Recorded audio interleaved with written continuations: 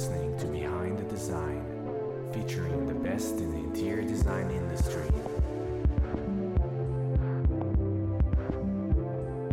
Hi everyone, today we're lucky enough to have Darla Powell with us.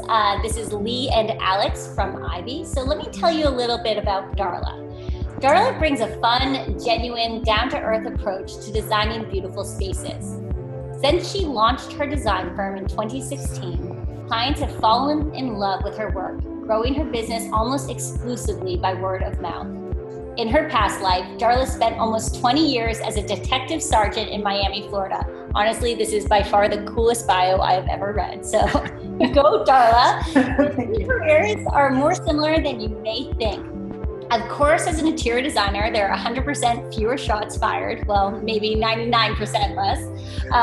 One might say she's an expert on the importance of having complete tranquility at home after a stressful day at work.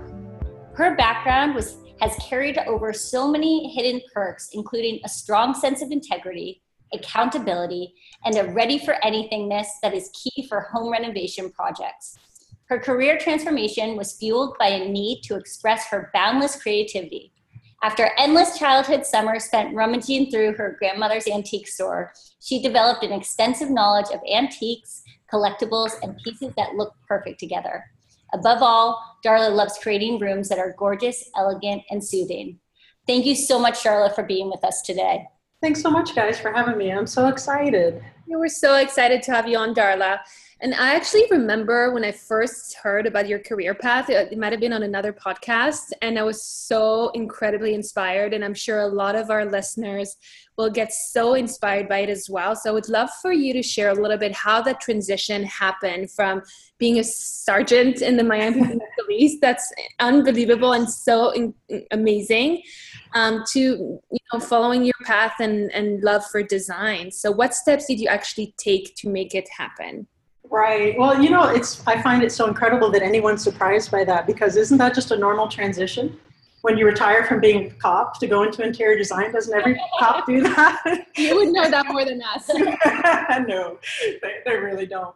I wanted to do it ever since I was a kid, but when I was younger, I had no idea it was an actual career path, right? So in high school, the guidance counselors didn't say, oh, you're creative, why don't you go into interior design? So I just kind of floated around for a while, became a certified law enforcement officer in the state of Florida, and kind of fell into actually being in law enforcement. And I enjoyed it. I was helping people, but it wasn't meeting my creative side so much. And I always had the desire to do interior design in the background. And one day I just decided, you know what, I want to do this. I have people telling me I'm good at it. I should do it for a living. And we started to do a side hustle for the interior design business, and it started taking off. People started actually calling, much to our surprise. We're like, oh, wait a minute. People actually want me to design their spaces. Now what? That's amazing. Yeah, exactly. And I couldn't do both equally well. And I'm not someone who likes to do anything half-assed, if I can say that. Yeah. So Natalie and I decided, you know what, we're going to do it. Let's go for it. The response has been positive, and I believe in you. And Darla Powell Interiors was born.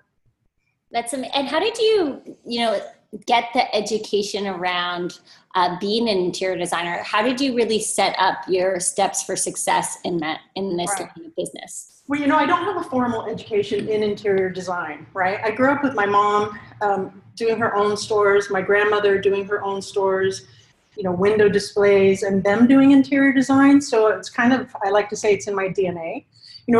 So when I do designs, it's actually just self-taught, which it just comes natural to me. It's hard to explain how. I do have licensed and degreed interior designers on staff, for when I do need them. But for me, it's just something that just comes naturally to me. It's really kind of effortless, which and there's a lot of people that are in that same boat as well.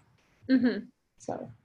That's exciting. That's really inspiring. I think it's inspiring for anyone that's in a career path that might not be interior design today, but it just shows that they can build a thriving business with the right passion, the right, energies and the right work ethic. Right. And you do have to have a certain, you can't just go out and like say if you're not good at it, right? You have to go be, you have to have a talent. You also have to have a decent business mindset. Yeah. And in those areas that maybe aren't your strong suit, like I don't have a degree in interior design, I know to hire those people that do to fill in those gaps. And that's important. Yep. So I'd love to talk a bit about your process of bringing on a new client. Do you do an in-person consultation? Do you charge for these consultations? Have you ever decided not to bring on a client following that type of consultation? Just walk us through your process and how you've tweaked it to work best for your business. Yes, to all that. Yeah, we do our initial consultation. We do charge for it, and we charge for that right off the bat. I did do some experimentation in the very beginning of offering free consultations versus the paid consultation. And how I would differentiate those was my free consultation would be maybe say a 30-minute, just kind of, get to know the client, get to know the vibe and see if we were a good fit.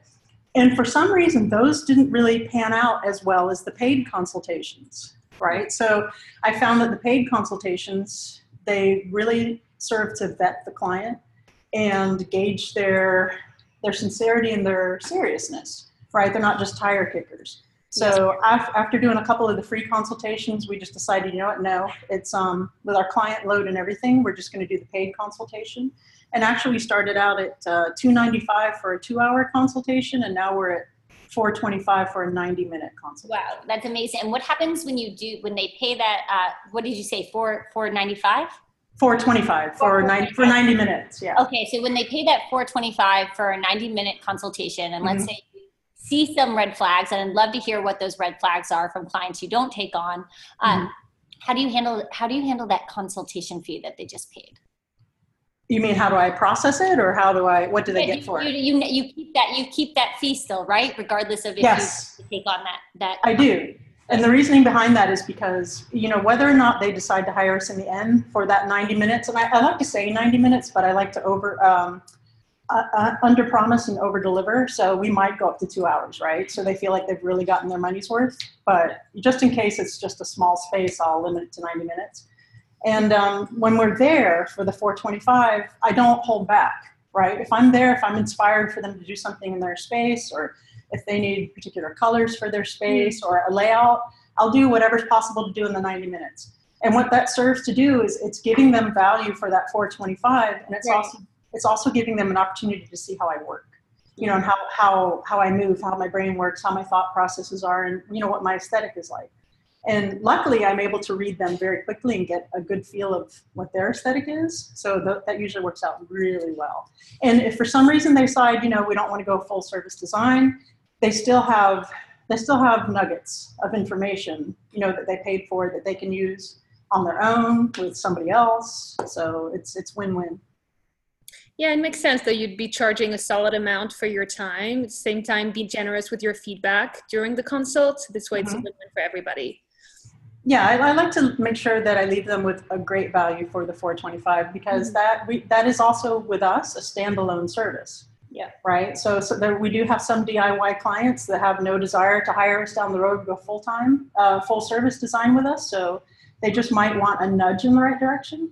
So we're more than happy to give that to them as well. And do you mind touching on those red flags? So I'd love to hear what are 3 warning signs of this is not a client that I want to take on for full service. Well, I've had a couple, right? I did end up taking them on though, and they actually ended up being lovely. But if I have a consultation and they don't really want to be forthcoming with information, or they expect me to be a mind reader, I'm pretty good at it, but I'm not, not Kreskin. I can't read their mind exactly. Or if they don't want to tell me a budget, if they want to hold back on a budget, or if they've worked with an interior designer before, or several interior designers and only have had negative experiences, those are things I look out for too. It's just when you have a client, or a client that might say, is it okay? We did have one client that said, I understand that you can get us trade goods at a discount, but is it okay if I just get them on my own because, so-and-so works for, and I can get this discount? Or, if they're really, budget shopping, or I can tell that they want to, budget shop under me, under my services. That might be a little bit of not a red flag so much, but I'm definitely will help me choose which program I put them on design wise. Mm-hmm. Makes sense. And so once you've landed that client, what are the fundamentals you follow when handling the projects? Tell us a little bit about the steps from consultation to installation and how that evolved over the years since you started your business. Right. So we were lucky right out the gate because I got my start. I got really good framework listening to interior design podcasts like, Luann Nagara's Well Designed Business, the Chase Lounge, and Kimberly Selden. We kind of started with her 15 steps from the get-go, which I've modified somewhat to suit the way we work, but it's very similar to her 15 steps. Her 15-step process, the consultation, the proposal, the design, the budget meeting, then all the project management. And then at the very end, we try to do, although not all clients want to be surprised, but we try to do a reveal day. like you would see in HGTV and get the clients to kind of go skedaddle for, a day or something, go to the beach or something. And we stage it with whatever we feel will suit the space. And then if they want to keep the accessories, they're welcome to purchase it. That's so fun. Yeah, that's the favorite part. I love that. And then the photographer comes in and shoots the whole space. But the longest stretch of that, of course, is the project management, because we tend to get projects that are not just decorating projects, but renovations. So it does take a little bit of a while. Yeah, of course. And how has this process really been the process you've had from the beginning? It sounds like it has been, or have you? It has. In the beginning, we were charging a flat rate and we were undercharging a bit, right? So on some of those clients that I could tell that might just need a little bit more guidance, a little bit more hand-holding, shall we say, we do an hourly rate, and just to make sure that that's covered, because I can tell we're going to need a little bit more legwork in there. But now we do a flat rate, kind of a la Kimberly Selden, where we charge one rate for a specific project and a separate additional rate for project management. Mm-hmm. So that's what we're doing at the moment, but every now and then we'll just go hourly with just consulting or.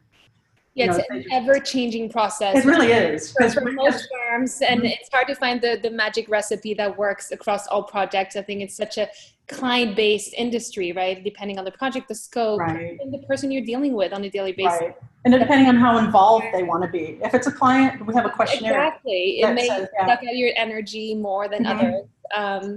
So it's really interesting that the process that most firms go through. It is, and we're still kind of figuring out organically, how do we work the most efficiently, right? Like maybe we need 14 steps and not 15. Maybe some of it's redundant. So we still kind of tweak, but I found that Kimberly Selden's framework is a terrific launching pad for that. Great, it's so good to know. I'm sure many of our listeners today will go check that out, and it sounds like they'll learn a lot from Kimberly. Yeah, she's a wealth of info. So the next one, which I think a lot of people, it's a hot topic issue because I think people really sit on either side of the fence on this one. Do you take clients shopping with you? Tell us a bit about your perspective on this. I haven't, thank goodness. Okay. I haven't run into that. And it's not that I won't. We structure it in such a way that when we do our presentations, when we pick items for the space, we have, okay, here's choice A. Usually it's just choice A, and we have a backup with choice B. And they usually 9 times out of 10 pick one of the two. Mm-hmm. They usually pick choice A, but just in case, we'll pull choice B out of our hat. And like I said before, on staging day, we do go shopping, but not with a client or, ahead of time. And then we have all the accessories and we'll stage the house. And that's pretty much our, what we feel the house needs to be staged to look pretty. So far I haven't gotten any clients that request going shopping with it. Would I imagine I would. It wouldn't be my first choice though, because it's so expensive, so time consuming, and it opens up a whole can of worms, right? And I think the client really is hiring us to give them direction, right? Once we have that certain aesthetic in line and I know what makes them tick. And I think when you go shopping, then that just really, they're going to be prepared to open up your pocketbook for hours. It's very time consuming. It is very time consuming. And I think that says a lot about your skills as a designer too, to be able to convey your aesthetic and suggestions, through a presentation and have them go with it for the most part. It's pretty. Thank you. Yeah, I think that's why they're hiring us, right? I think it would be a disservice to, Yep. and I'm sure there are clients that go out and they say, I just want to shop and you pick A or B with me, but I haven't run into that yet. And that's probably partially also because of how we market. That's where we market mostly full service renovation. So it hasn't come up yet. That makes sense. And so I wanted to touch on your business model a little bit. So again, that's something that we know is ever evolving, and you've touched on that a little bit. And it sounds like you've learned so much from various sources. So I'd love to hear, how did you end up structuring it in a way for you to be most profitable? I'm sorry, you broke up. Can you repeat the last part? Yeah. So how did you structure your business model in a way for you to be most profitable? Meaning, do you put an emphasis on markups, do markups plus your flat rate fee that you mentioned previously? What is the secret sauce to making your business as successful as it can be? Right. Well, when I first started too, aside from, getting lucky with learning from the podcast, is I got on Ivy pretty quickly. And you guys have a fabulous group over in Ivy, right? With a wealth of knowledge. So from that, mentors like Susan Winterstein and others, they talked up, mark up your products, don't split your discount. So we experimented with splitting the discount. We experimented with doing a competitive markup. And that's what we do now. Not only do we charge a fair time for the hourly to cover that, but when they do buy through us through mostly trade only, we try to push trade only sources. We mark that up and we make margin, 40% at least margin on the markups for our furnitures and such. We're getting a little bit better about that because a lot of my clients, to educate them on trade only sources, they're used to seeing, wayfair.com or other sources like that. So just to sell them the value of some of the trade only stuff. But that really, the back end on that has really boosted our revenue. Oh, that's great to hear. Yeah. And what would be one of the biggest mistakes you've made when working with a client? And what did this teach you? And how do you do things differently today? Well, so when I first started, I was a little bit passive. And I still am to an extent. I tend to kind of err to being the passive nice side. I'm learning to get a little bit more aggressive and standing in my space a little bit better. My first couple of clients, I even though I knew in my head, look, that's a bad thing. We don't want to do this. We want to go this route. I kind of let them walk over me a little bit and give me that kind of say, no, I don't trust that this is going to look good. I think this is going to look better. And if I had stood in my space right from the beginning and said, listen, respectfully, you pay me a good amount of money. And this is going to look fabulous. This is why you're paying me. It would have saved me a couple of months because we ended up doing that in the end. But because I kind of, walked around it and pussyfooted around that, that kind of cost me some time and some money. And also one of the mistakes that I made in the beginning was undercharging. I think a lot of us do that. We undervalue our time and our skills and our worth. And when I started bringing up my hourly to, a respectable amount, actually the level of clients and the job satisfaction has improved a lot. Oh, that's really, first of all, probably very empowering for our community to hear. I think that's going to have more people feel the confidence to be able to charge really what they're bringing to the table. Mm-hmm. Yeah, you have to, because people are going to look at that. If people see a designer on Google that charges, $70 an hour compared to a designer that charges $150 an hour, I don't know about you, but I'm thinking, what's wrong with the $70 an hour one? Right. Why are they so inexpensive? I'm not saying to be the most expensive, but be in your, be up where you value your time and your talent, for sure. That's so true. And so since starting your business, how did you grow your team? When did you actually realize it was time to bring on new team members? And how did you find the right hires? Well, that was pretty early on, actually. I think in October of last year, we had our first hire, which she started out as my design assistant, and now she's a lead designer, Johanna Marat. And that was, a couple months into your business? It was, I think we had been full-time almost 6 months by then.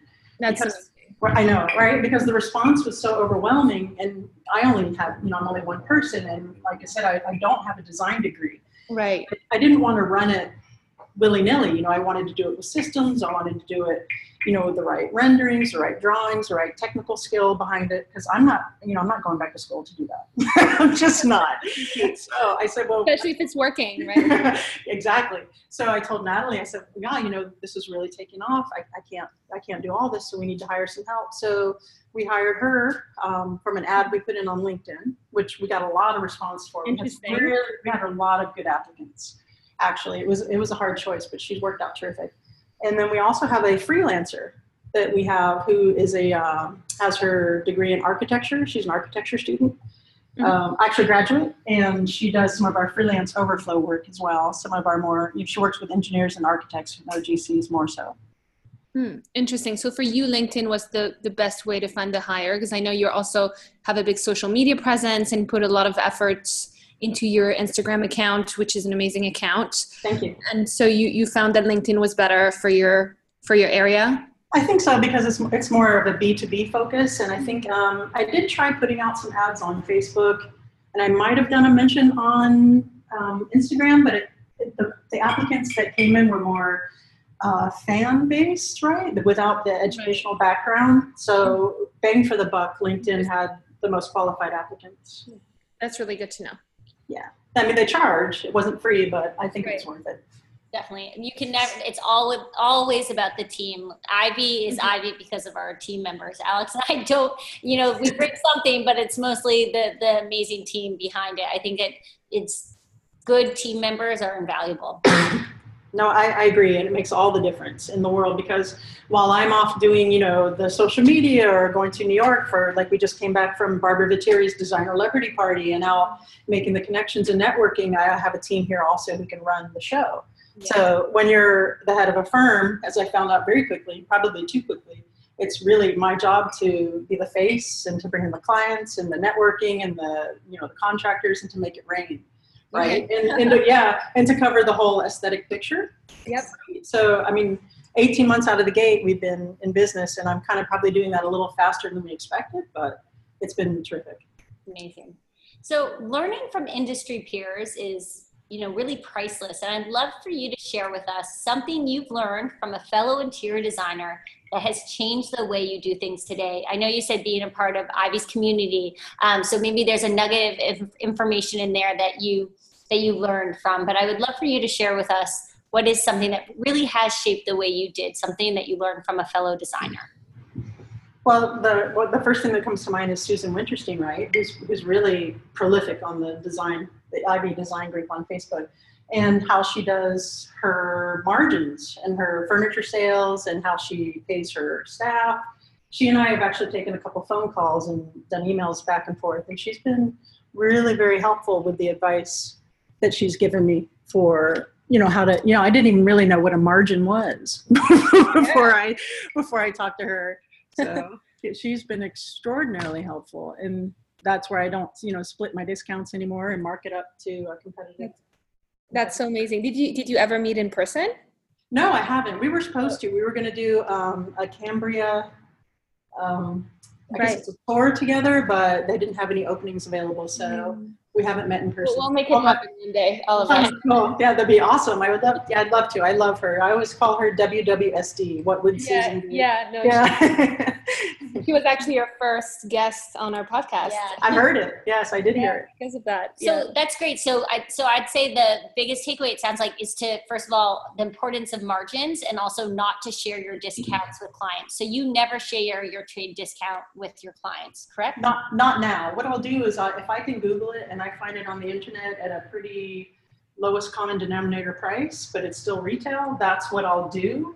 And also when I show clients the items, I won't, I'll keep it very generic. It'll be, okay, here's the side table, or here's a lamp, and here's what it looks like, and this is the price, without totally identifying it. And if it's not trade, because if it's trade only, then I can't get it anyway. So I try to keep it just, here it is, and keep it competitive. So if they do find it, they're not going to be like, well, I found it on, say Howells for $20 less, or I try to keep it very competitive. So it's fair, but also it's fair for us, because at the end of the day, we run a business and I have people to pay. Yeah. And so I would love to hear a little bit more about your intentions for the rest of the year for your business. I see a lot of exciting things on your Instagram, and I'd love for our listeners to be filled in as well. Thank you. Well, basically, I just want to keep scaling, right? So I really have gotten down the hierarchy of the business model and how we run and our roles, where I had said before, if I'm the owner, the lead designer, my role is the networking, the marketing, the consultations. Natalie and I do the consultations. We sell the consultation, the original aesthetic. And I would like to bring on more designers to take in more of the day-to-day, more of the lead role to free me up to do more of that, the more of the blogging, the videos, and the networking. So that is what I see going down, because I think in order to scale the business, you have to hire more people, to be able to do that, so you can take on more clients. Because right now our client load is limited to me, Natalie, even though she's not a designer, she does the books or what have you, and then my lead designer and my freelance designer. So that limits the revenue, right? Because we'll have a waiting list, and I don't want a waiting list. If people want to use DPI, I want them to go ahead and do it. So I think that's how you grow. You have to be exponential. Yes, that is. And you always have to be making the steps to keep on scaling. Otherwise, you plateau. Yeah, exactly. So right now, we're actually, Natalie and I are in the process of putting together, which is a little overdue, but because we were still finding our groove, we're putting together a DPI handbook and making it very systems oriented. So anyone that we bring in will know exactly, this is how we do the consultation, this is how we do purchase orders, this is how we do, to make it very scalable and easy to bring someone in. Makes a lot of sense. And before we sign off, I would love to hear a bit about your new company you launched.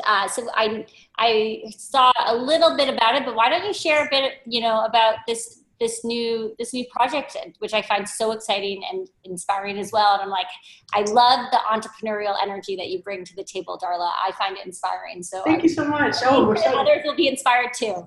Woo! Yeah, we're so excited. Yeah, so, you had mentioned earlier about the social media, right? So when I found out, not knowing, I always knew I loved design, but who the hell knew I love social media and social media marketing, or I would be so good at it. And I have been. And I had designers coming to me saying, who does your social media? I want to pay them to do it. I'm like, well, it's me.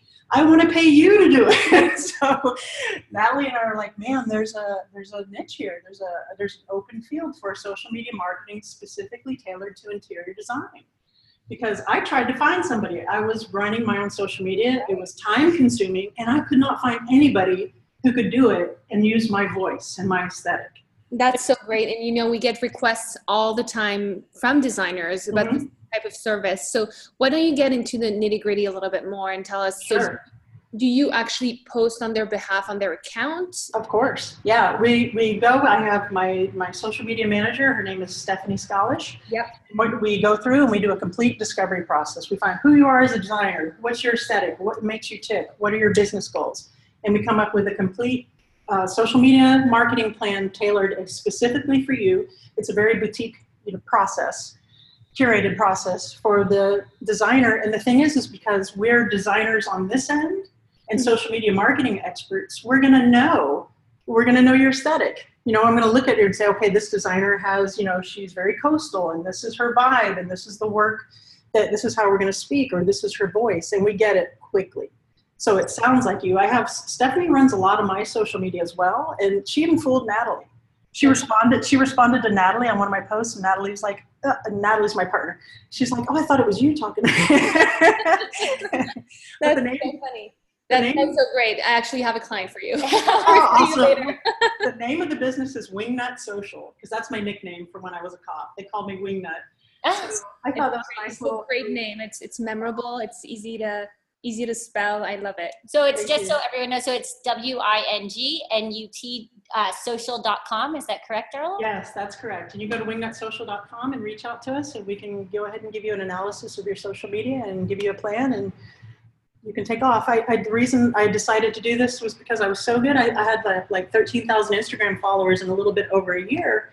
Wow. Because we have that special sauce, right? That authentic engagement, the storytelling, not just going out and getting numbers for the sake of numbers, but actually getting invested followers who are interested in you as your brand and you and your story. So I think that's important.